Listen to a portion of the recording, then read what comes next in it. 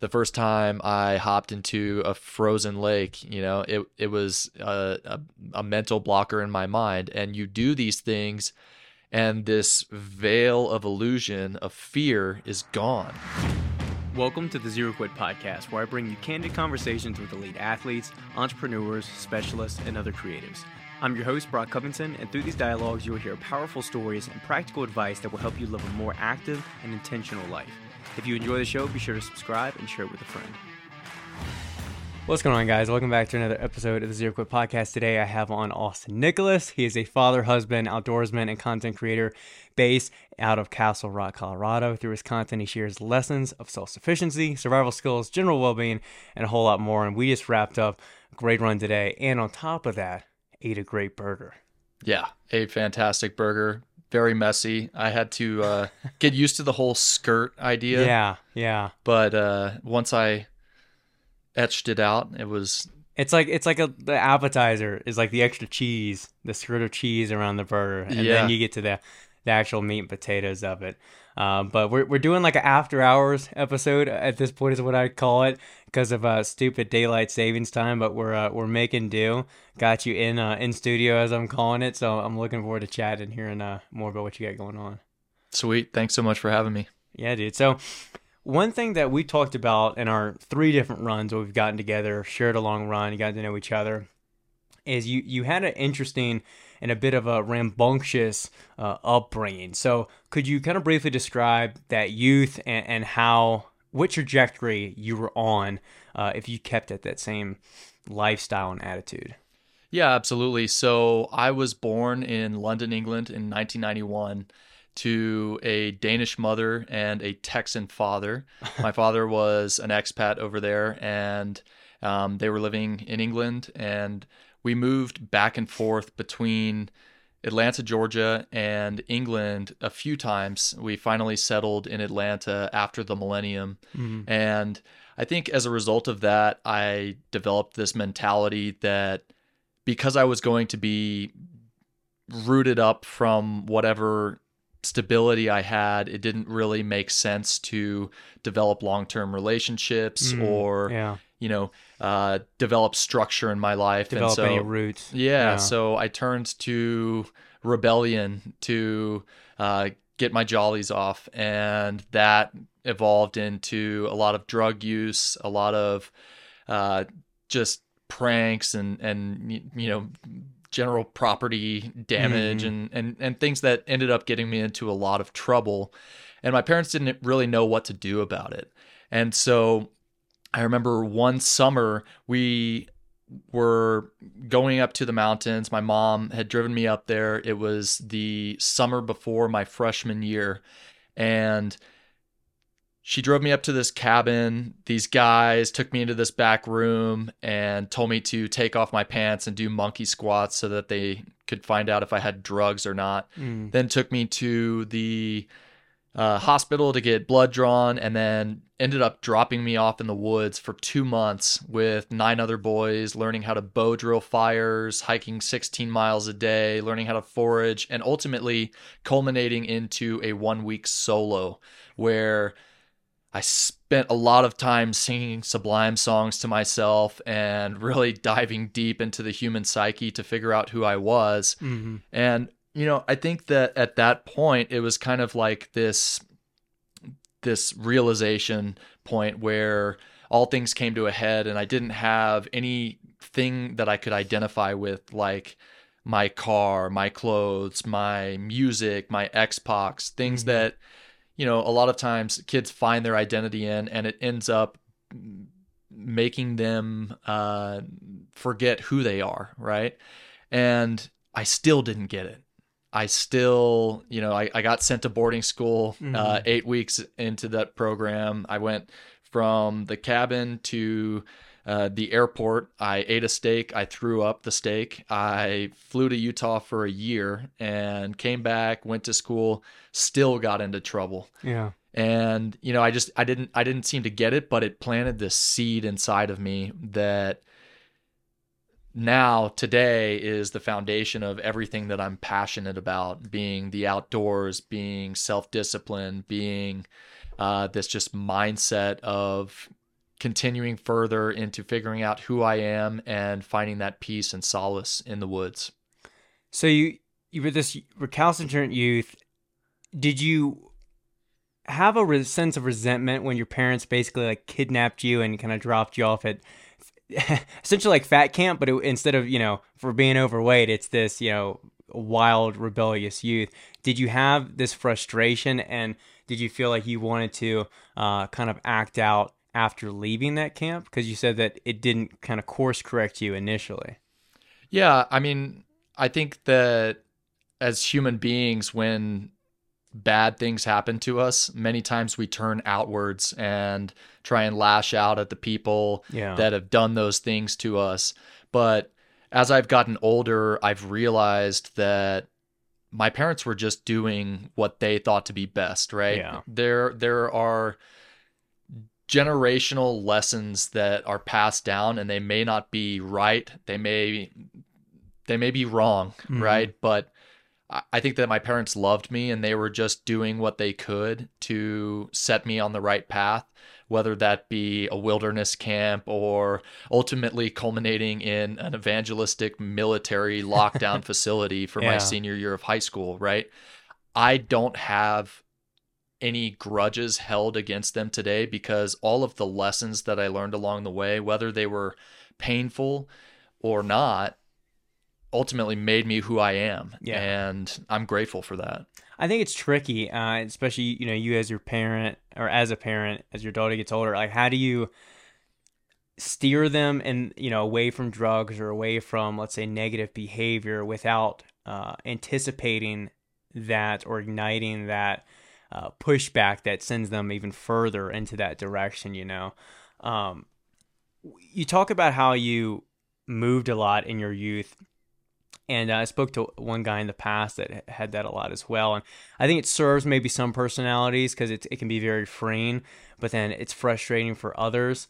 What kind of lessons or takeaways did you have from those experiences? And maybe how did you handle that as a growing adolescent?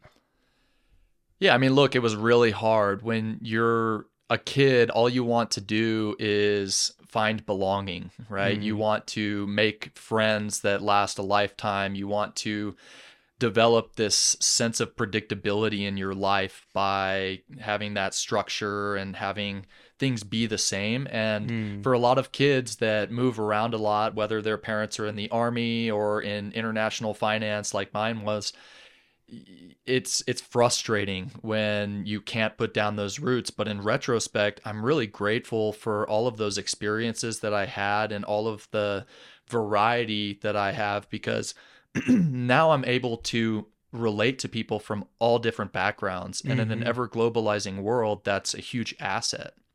So I can go to France and hang out with somebody that I went to school in Denmark with, or I can go to a wedding in Italy of the best friend that I had when I was in school in England, or, whatever. So it's something that I definitely learned to navigate, but now I see it as a blessing, because I've throughout the course of my life been exposed to a variety of different cultures. Yeah. And a lot of kids in America, they never leave their hometown, right? And so all they know is their friends, that they grew up with. And many times they all have similar mindsets. And in this world today, as we all know, with the advent of social media and more travel and more immigration than ever before, I think it's very important to have that mindset of continuous growth and continuous acceptance of a variety of different cultures, religions, or worldviews. Yeah, I think that's something that if you can't get through travel, you can at least attempt to do, at least how I try and attempt to do it, is, listening to different cultures or individuals, whether it be on podcasts or YouTube, documentaries, etc., and also reading, both the past and history, because you can see how these cultures developed, what they value, because their value systems are very different than what we have in America. Like the family unit in, let's say, a small country like, Namibia in Africa, or Thailand, especially these South Asian countries where, their whole family will live in the same household, and you Mm-hmm. see them. I had a lot of different Indian households where I grew up in suburbia back in Virginia, and you'd see like whole households and whole families basically in the same household. Is what I'm getting at, and instead of looking at us as an oddity or mocking it as maybe some kids do who don't have that broader perspective, looking at it as a learning lesson or just a different way of life, not a better or worse way of life, but just different. Mm-hmm. One thing that I want to turn to that's been integral for you, I think more not just the past few years, but over the past decade or so, is your love for the outdoors and how you've kind of involved yourself more and more in the space of hunting, fishing, eventually more homesteading type activities. Was there a particular experience that ignited that passion for the outdoors, or was it a slow trickle effect? So I've been obsessed with the outdoors since I can remember. When I was a kid, I used to build wattle and daub huts in the backyard. I subscribed to a now defunct magazine called North American Hunting Magazine, and I would send for samples. They'd send me, different hunting samples like knives and, Yeah. things that I could try out. And my dad took me on a few duck hunts. One of the duck hunts my dad took me on, because my dad didn't know too much about hunting, and I Yeah. love to tell this story, but we were in a muddy blind, like a pit blind, and Okay. I accidentally got some mud stuck in the barrel, and my dad didn't know any better and said, "Go ahead and blow it out on the next shot." And so on the next shot, up in the air, the barrel blows backwards like a cartoon. Oh, Could have wow. taken my eyes out. Shrapnel could have, Yeah. cut a jugular vein. And so we didn't go on many hunts after that, needless to say. So No Elmer Fudd. yeah, so I graduated from university, and I was over in Thailand, Mhm. and I was traveling with a buddy for 3.5 weeks. At the end of that trip, I decided I'm not going back. I didn't have many obligations. I didn't have a job lined up, and I didn't know what I wanted to do, but I knew that I did not want to get into politics, which is what I studied. I was just jaded on it. And so I worked as a teacher there. I ended up spending 2.5 years in Thailand. And then my girlfriend and I at the time decided that we wanted to go to Australia. So we went to Australia. We parted ways amicably. And I walked, I think, 50 miles from Cairns to a town called Bingle Bay. And I got a job working in this hostel, in a hostel, Mhm. folding laundry, and it was serendipitous. But on the way walking back from the grocery store, because I used to walk everywhere, didn't have a car or anything, I met these guys called the Slush Puppies, and we ended up becoming great friends. They took me in as the dumbass Texan, Mhm. and we started spearfishing a lot. I mean, I would get off of work. I ended up working at a resort as a bartender, and we would just go out and The more I hear you talk from past conversations and this one, I swear you've lived like 30 lives in like 30 years on this earth or something. It's been an incredible ride. Yeah. And shout out to the Slush Puppies. These guys are shout out the Slush Puppies. incredible. and so I really got into spearfishing there. I got opportunities to go and try and hunt wallabies, and ended up going to India, or ended up going from Australia to Nepal, hiked the Annapurna Circuit with one of the Slush Puppies, Cookie, a close friend of mine. And then I realized that I had a tax return hit, and I had some more money. And so Cookie went back to Australia, and I went to India by myself. And I went all across India. I did a silent 10-day meditation called Vipassana that was absolutely life-changing. And I realized at one point, it was like, I need to get home and develop some stability in my life. I can't just do this the rest of my life. And not that it's a bad thing, but ended up coming home, met a girl. We fell in love and had a kid. As and one does. Yeah, as one does. And I Yeah. one night was bartending, and I always used to keep a resume under the register. and this guy came in, and or a couple of guys came in. They were in suits. They were talking about healthcare technology, and I ran them up a $500 tab and said, "Who do I give my resume to?" They called me 3 weeks later and said, "You need to come out to Colorado if you want to work with us." So I convinced my pregnant wife to come out to Colorado, and we moved out here. And she had a friend from high school that was out here. His name was Tyler Wilkinson, and he is a country boy through and through. And he's like, "Hey, you want to come on a turkey hunt with me?"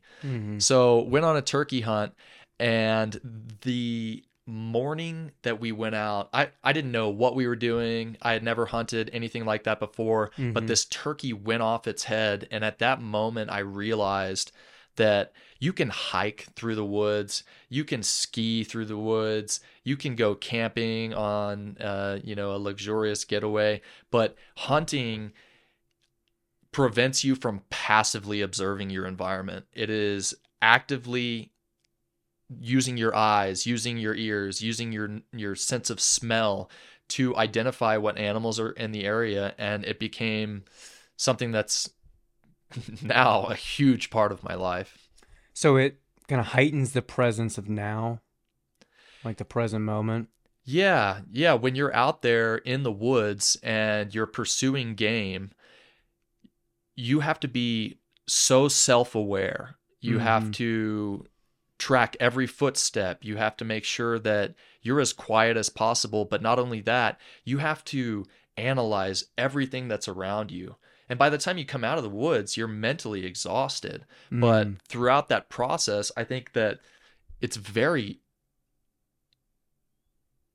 growth inspiring, right? Because you have to become aware of yourself, but you also have to become aware of things that you might not necessarily always pay attention to, which is a very valuable skill for life, especially with social media and all of this incredible stimulation that's around us at any given point. We're not quiet. We're not observant. We don't notice the little things. We go from our house to our car to our job to the gym and we kind of have this like ambient noise or white noise that persists in our mind where we never give it a break, but it's never heightened to the point where it's fully engaged, perhaps.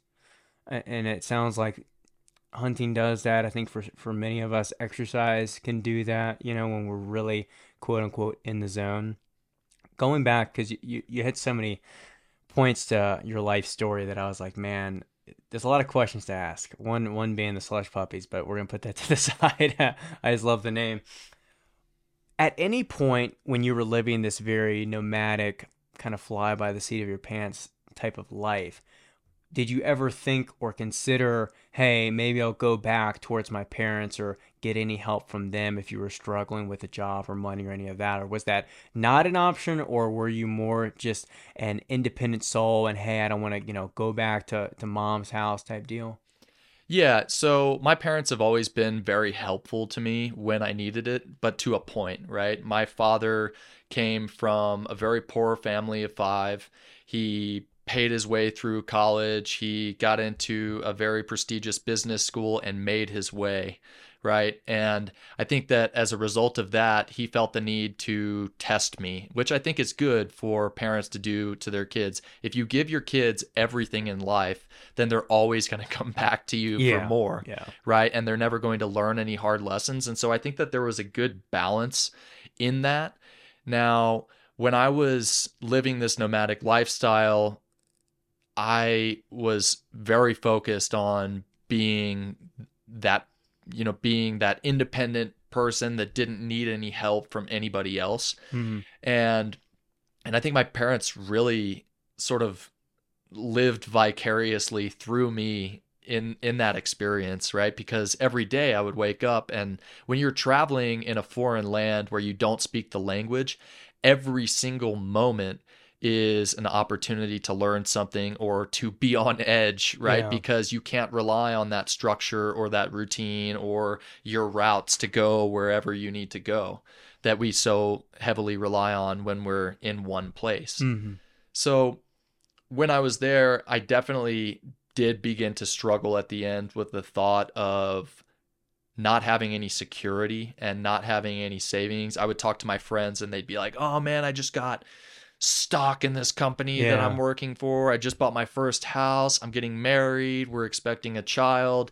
And I'm sitting there on my motorcycle like, where do I score hash for the day? And it's like the grass is always greener. And I'm not gonna lie, sometimes I look back on those memories and think, man, I could be in Indonesia right now or in Africa doing those things. But I think that there's seasons for everything, right? And so that, and I find that, and I do this very much myself, we idealize the past, or maybe individuals we once knew, or ex relationships we once had.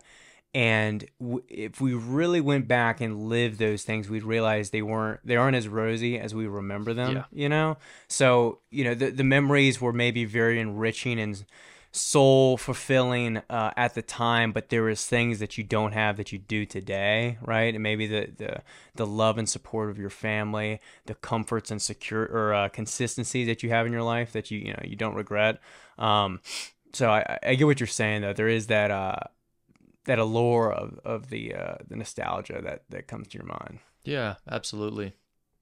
One thing I wanted to ask you, because this is kind of like a minor debate we had in our last run, was this idea of conveniences and like the wilderness. So, what is your argument or advocation, I should say, more so, that for getting out in the wilderness in a world where we do have so many creature comforts and conveniences at our disposal?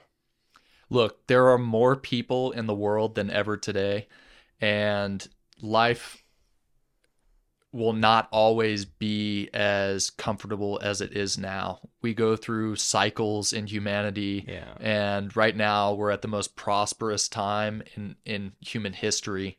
And I think it's more important than ever for people to get out into environments of discomfort to see what they're made of. If they don't do that, then when adversity strikes, they will be unprepared and they will be unable to defend themselves, provide for themselves, and feel comfortable when there is no comfort. Yeah. And so that's a big part of the reason that I get out in the woods is, for the peace and the solace, but also for the challenge, because there really is there's no cheating the mountain, is a common saying. Yeah, I think it gives you a different sense of pride when you went and made the kill and you, what is it called? Dressed, give me the term.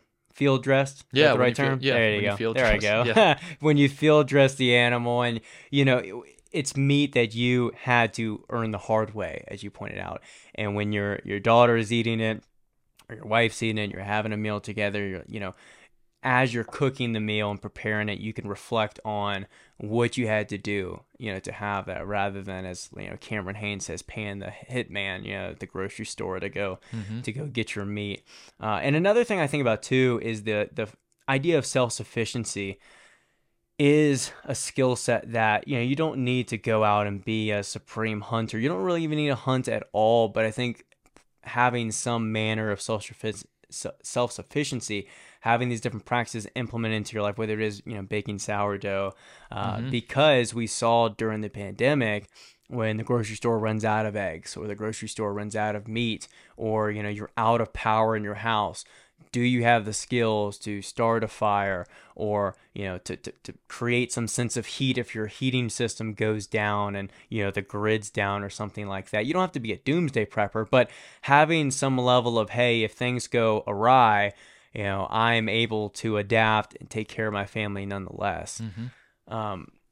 With that in mind, where would you say that people should get started? So I kind of asked you this a little bit earlier. I said that, baking sourdough bread, I think, is where I want to start, with elements of homesteading or self-sufficiency in my own life in suburbia. Where would you say people should kind of start to implement some of these either outdoor skills or getting themselves out into the wilderness? Well, first, I would say the best way to learn is the internet. There are more resources than ever before, Mm-hmm. and there are more people online that you can connect with that will teach you these things. And you can also identify farmers in your local area. It may not be within 10 miles, it may not be within 20 miles, but likely it will be within a 50-mile drive, where you can go and get fresh eggs, you can get raw milk, you can get beef, and you can learn from these people and establish relationships with them and learn about how they live their lives if that's something that you're interested in. But I would also recommend just going and taking a walk in the woods and not feeling like you need to have tons of gear to be able to do it, right? It's important to have basic necessities like clean water and something to start a fire. Mm-hmm. But you don't need the top of the line alpine gear to go take a walk in the woods. As long as you have safely identified where you're planning to go and where you plan to return to, I think that's really important. And also doing it alone. I feel like in today's world, people are scared of being alone. And it's one of the most valuable things that you can do for yourself in this life is to become comfortable with who you are and the thoughts in your head. Yeah. And yeah. Yeah, I think having that internal dialogue and comfortability with that dialogue, and exactly that, actually, a dialogue rather than a monologue, because I think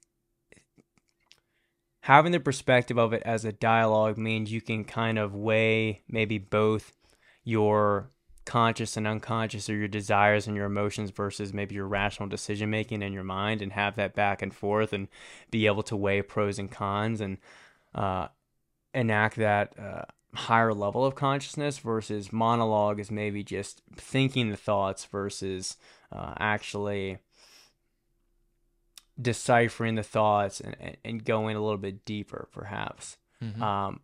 For the people that are scared to start by themselves, could you elaborate more? So, are they maybe going on a short hike by themselves rather than, let's say, like a full, day camping by themselves, or what would you say with that? Or should they look to find someone maybe in their community to start with?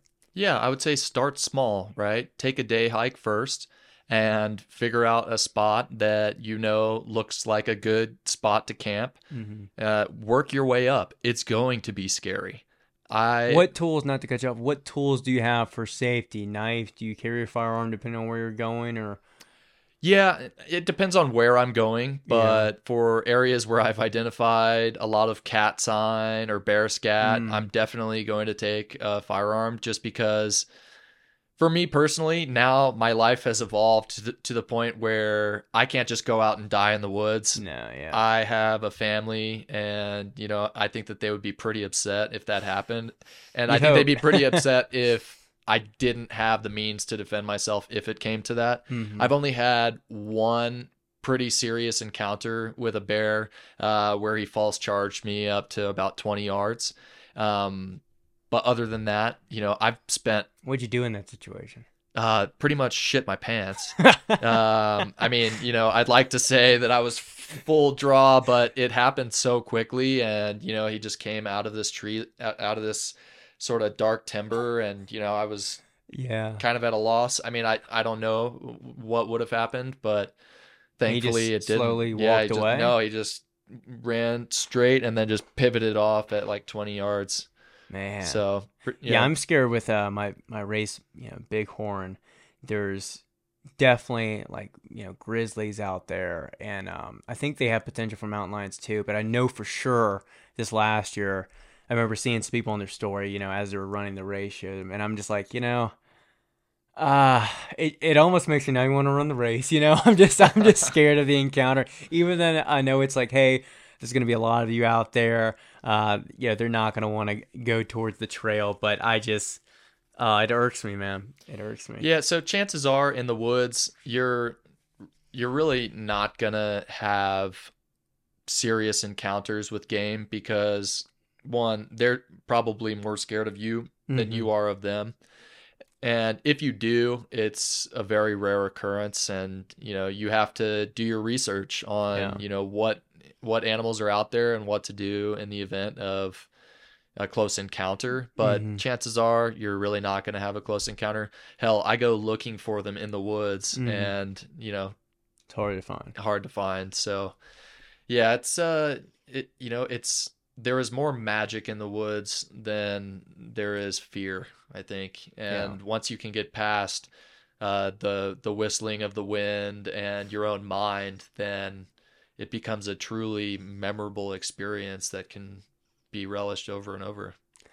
One thing that I thought was it was kind of like at least one of the parts of us meeting was, and I don't know if you still do it as regularly. I know you make it, but baking sourdough and meeting new people and bringing them a loaf. I thought that was a very fascinating way to make a first impression. I know you, did you make like was it like a photo album with the pictures, or a wall of it or something like that? But I think it's as we talked about when we were eating earlier today, making new connections and relationships, leveraging Instagram, I thought about it earlier today, how cliche it's become, but the idea of like-minded individuals, it's not that the term isn't valuable, it's just almost overstated as like a buzzword at this point. But finding like-minded individuals, other people that are passionate about similar things, that are just passionate about life in general, and trying to go out of your way to meet those people, I think is a crucial step. And you never know what one relationship, one conversation, what run together will lead to. So what was the genesis of why you started not just baking the bread, but saying, hey, I want to start bringing this to people when I meet them? Yeah, so baking bread, it's an activity that involves time and effort and love. Really, to make a solid loaf of sourdough, you have to be attentive to the steps and the process, and it does take quite a bit of time to be able to do it. You have to maintain it. And I saw that as a great opportunity to give an intangible gift to others, right? Because you can buy a book for somebody, or, you could buy something very expensive for somebody.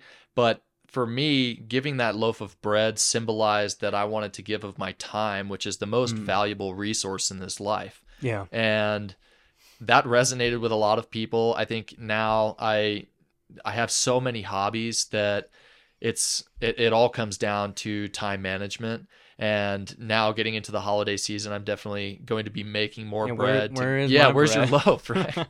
Yeah. It's why I wanted to meet today. Yeah.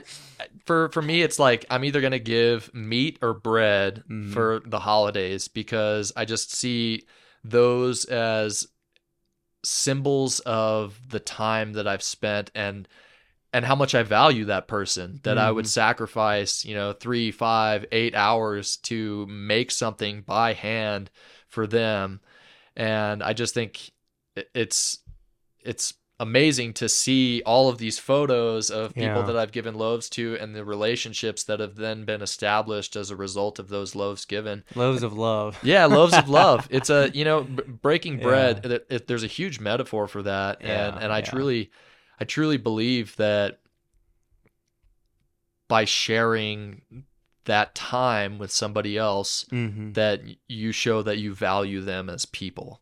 Yeah, absolutely. Yeah. As you've gotten more and more into hunting, and I know this year you've been very active with it, what are your long-term visions for homesteading or getting land? I know both of us have this aspiration for having more land and maybe developing like a little mini farm and building from there. So what are your current goals for that? Yeah, I think long term, I would love to have a property where I can bring people out and run workshops, teaching them about sustainable gardening, teaching them about the process of... Pause on that. Yeah. You were the one that told me about Dry Creek Wrangler School, right? I don't think so. No? Do you know what it is? No. Oh my God. Who told me about this thing? You've probably seen the reel. There's this guy up in I think it's Montana, and it's this older gentleman. You've probably seen him on a reel where he was talking about like young men and this and that, because he kind of went viral for that. Oh yeah, But I I've seen that found the video. YouTube. Yeah, you've probably seen, he's like smoking a cigar. Yeah, that guy. So I never knew who he was either. I stumbled upon his YouTube a few, I guess it's a few months at this point ago, and a lot of it is, sit down 12 to 20-minute videos of him just rambling on advice either to young men or people going through hard times, experiencing loneliness, all that stuff. Really insightful guy. You might look at him and go, he maybe knows some stuff about horses and farming and this and that, but he really, he has a wide vocabulary. He's very intelligent. He's read all the classics. He's a smart man. And it's funny because I could have sworn, I told one guy about it. I was like, didn't you tell me? He's like, no, I've never heard of that. And then I was like, oh, it was Austin. And then now I mention it to you and you don't know who he is. I mean, I know who he is. The guy, yeah, he's lived a lot of life. You can tell just by looking into his eyes. But it just reminded me when you said that, like, bringing people out, because I think he, he doesn't, like, it's not an equestrian school, but it's more, it's a wrangling school. Yeah. Mm-hmm. It's called Dry Creek Wrangling School. So he brings out people and stuff like that. But carry on, sorry.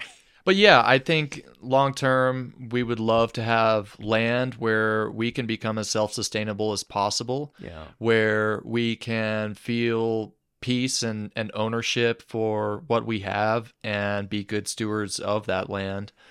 And I'd love to be able to teach people about hunting that might not necessarily know about it, teach them the process of field to table, and run workshops geared towards mainly teaching the younger generation about how to get into hunting, fishing, and homesteading.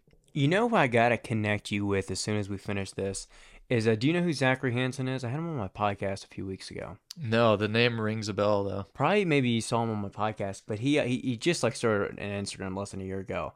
But he has this book called Turning Feral. He was like, he's still in AI technology and that field. He worked for like Capital One and IBM and all of that. But he, a couple of years ago, moved to basically the middle of nowhere, Atlanta, Idaho. And he's like 90 miles in, this like long road is where his house is at. And so he's kind of lived this out in the sticks, off the grid type lifestyle. And I think he'd be a great resource to connect you with. Not that you want to go to that extent, but as far as, he's a big like trapper more than like hunting.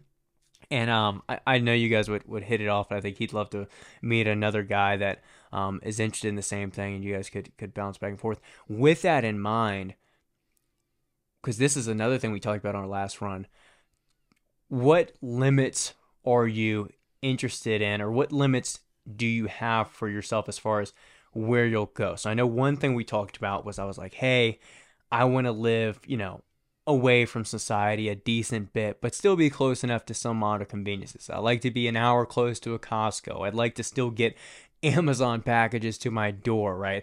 I couldn't live the life that Zach does, 3 hours to the closest like legit city. I couldn't live in a community of 80 people. It's just a little too tight for me.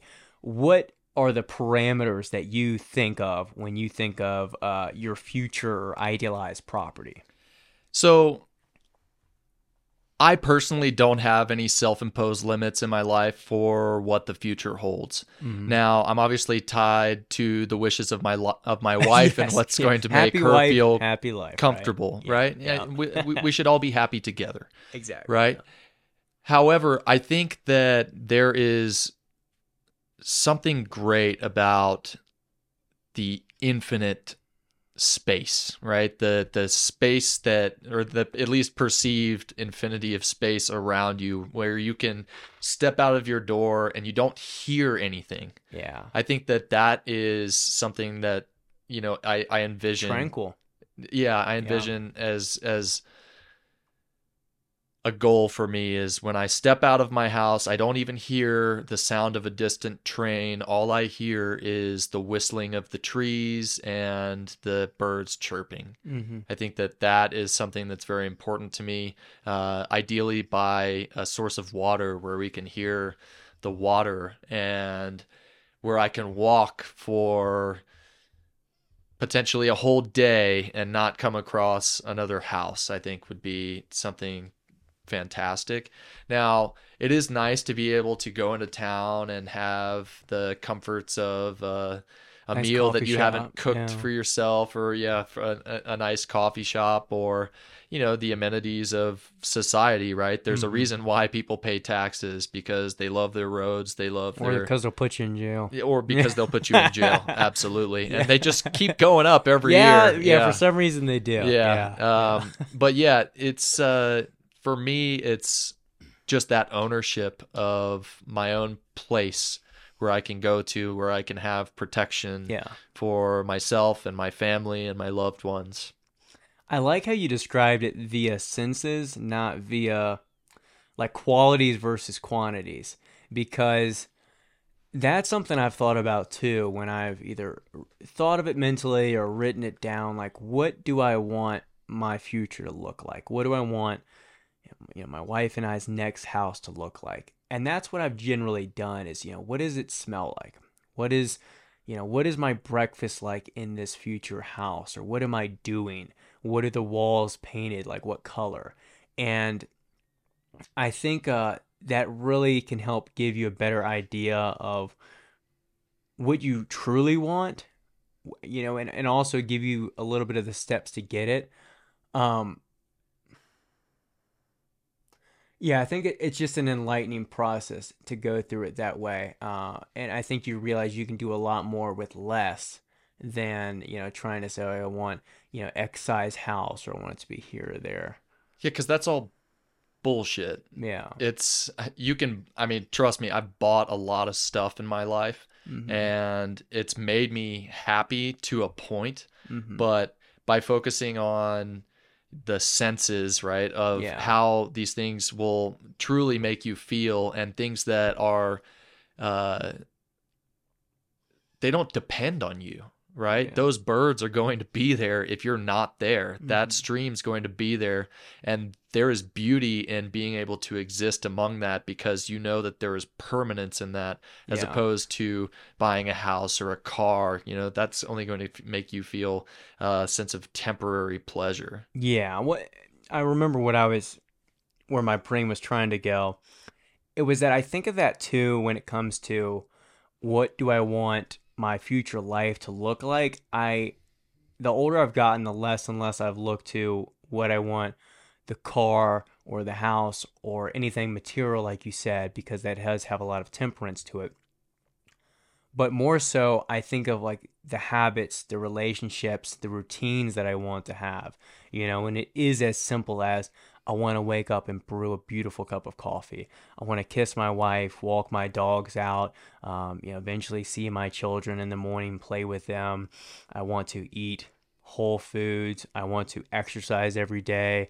I might want to take a dip in a cold bath. These are the kind of wellness things that I think will not only take care of my health, mentally, physically, emotionally, and enrich me overall. Um, Taking that and turn it to another topic I want to ask you about is parenthood. You bring your daughter a lot with you to all these hunts and trips, and as far as parenting overall, I want to ask, because we touched on a little bit about your parents, what kind of father was your father, and how has that shaped you uh, into the father you are today? Yeah, so I think that this is the first generation of fathers that spends time with their kids, because they realize that that's the most valuable thing that you can give to them. Whereas our fathers saw the best way to invest into their kids is by making enough money to give them everything that they want. And I'm not going to say that it's right or wrong to do that. My dad worked his ass off for our family to give us all of the things that he thought that he didn't get growing up. It's funny. Right? I think our dads are very similar, not just in the work ethic, but my dad also came from a family of five, also grew up very poor, without a dad in his house. And I think he carried that into how he raised us, in the same attitude of just wanting to say, hey, my sole goal and purpose and function in this family is to provide. Absolutely. And I mean, you cannot knock somebody like that that's got a chip on their shoulder, Yeah. that just wants to have a better life and give their kids all of the opportunities that they never had. But for me, because I didn't get to spend enough time with my dad, all I want to do is hang out with my kid. Yeah. Right? All I want to do is share tangible experiences with her that are going to serve her for the rest of her life. And so I spend so much time taking my daughter out on these high alpine lake trips to go catch trout, or taking her on deer hunts with me to go track deer, or whatever, building forts in the woods, right? Because I see that time is the most valuable commodity we have, and 75% of the time that we spend with our kids is from the time that they're born until the time that they're 12. And then it gets less as it goes on until they go and live their own lives. And so I want to relish every second that I have with my daughter by giving her my time. What kind of values or principles, if there are some select ones that you've thought of, do you hope to imprint on your daughter? A lot of people I've talked to and asked a similar question have had sons. So I wonder how you think of this from the point of raising a daughter in this modern day. Yeah, so my wife has got the femininity side covered. I don't have much experience with... You're not the makeup guy. I'm not the makeup guy. I have done my best to learn Taylor Swift lyrics. Yeah. It's too late for you. You know, and I let my wife dress me for the most part. Great stylist, by the way. Yeah. But the things that I want to teach my daughter are self-resilience, virtue, the power of a good work ethic, and embracing nature. I think that is so far removed from kids today that aren't taught any of these things in school. So when you're at a restaurant, you don't just hand her an iPad? Absolutely not. Absolutely not. Actually, Suri, my daughter, her godfather has been asking for years to get Suri an iPad, and it's like... I think Maddie and I, we said whenever we have a kid, we don't want them to know what an iPad is until they're like 12, you know? I mean, so they're, you know... There's practical uses. It's not There are. That's the thing. It's like, it would be hypocritical for me to say to my daughter, oh, well, social media is bad, because we're building a business with social media, her and I together. You know, she has just as much of a part to play in this as I do. And so it would be hypocritical for me to say that it's wrong.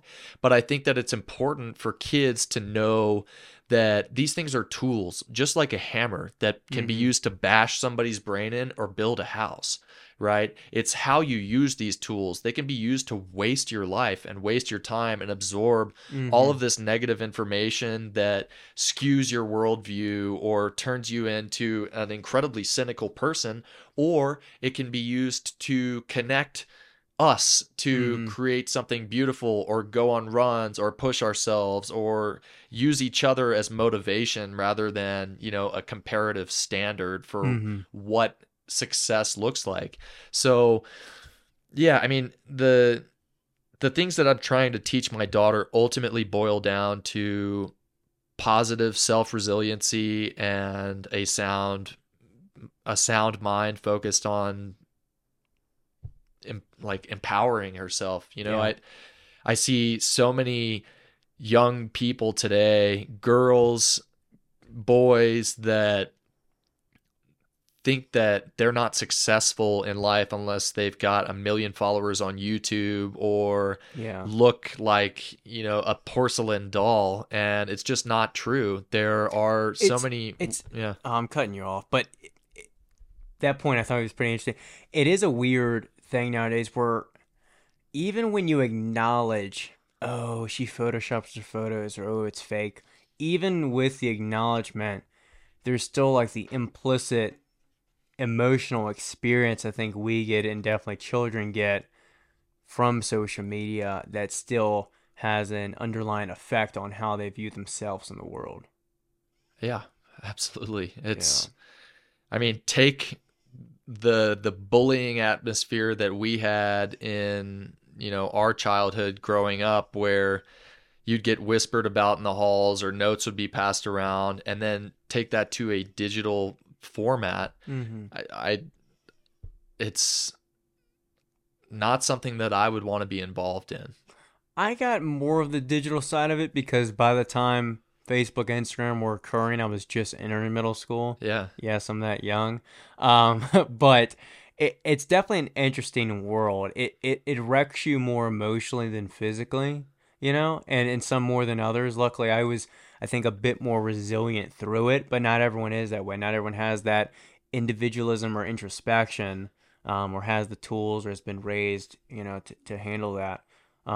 But that's the key, right? Yeah. That's the key. If you're raised to handle adversity, difficult things, and you're confident in yourself, knowing your identity, you're confident Yeah. in knowing that you can do hard things. The words of people that, say, these unfounded words from people, they hurt less. Yeah. Right. And so for me, I love my kid more than anything, but I'm not going to give her a free handout, and I'm not going to coddle her, right? When we kill a deer and I've got the deer on my back and she wants to be on my shoulders walking through tall reeds, I'll make a way for her, but she's got to walk that path too, right? Because we've all got burdens, and, everybody has to get through it. Yeah. And someday I won't be here for her. And, I want her to be able to know that she can stand on her own two legs and get through it. To wrap things up, I want to ask about this 100-mile race you signed up for. So I'm going to ask you the question that so many people have asked me lately. Why did you sign up for a 100-mile race? Because I like doing hard stuff. I think that what do you think is the underlying reason for wanting to do hard stuff? Doesn't have to be one answer, but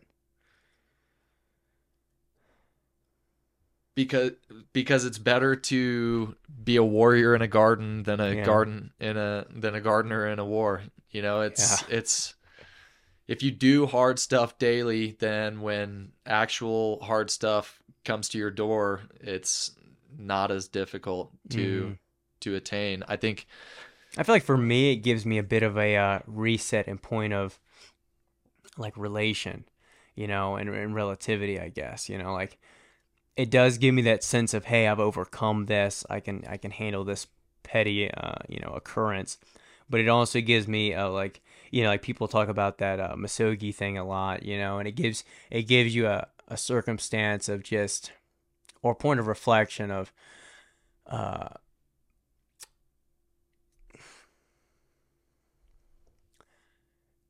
it goes back to the wilderness thing. It gives you that isolated experience that you can't get unless it is extremely difficult. You know what I mean?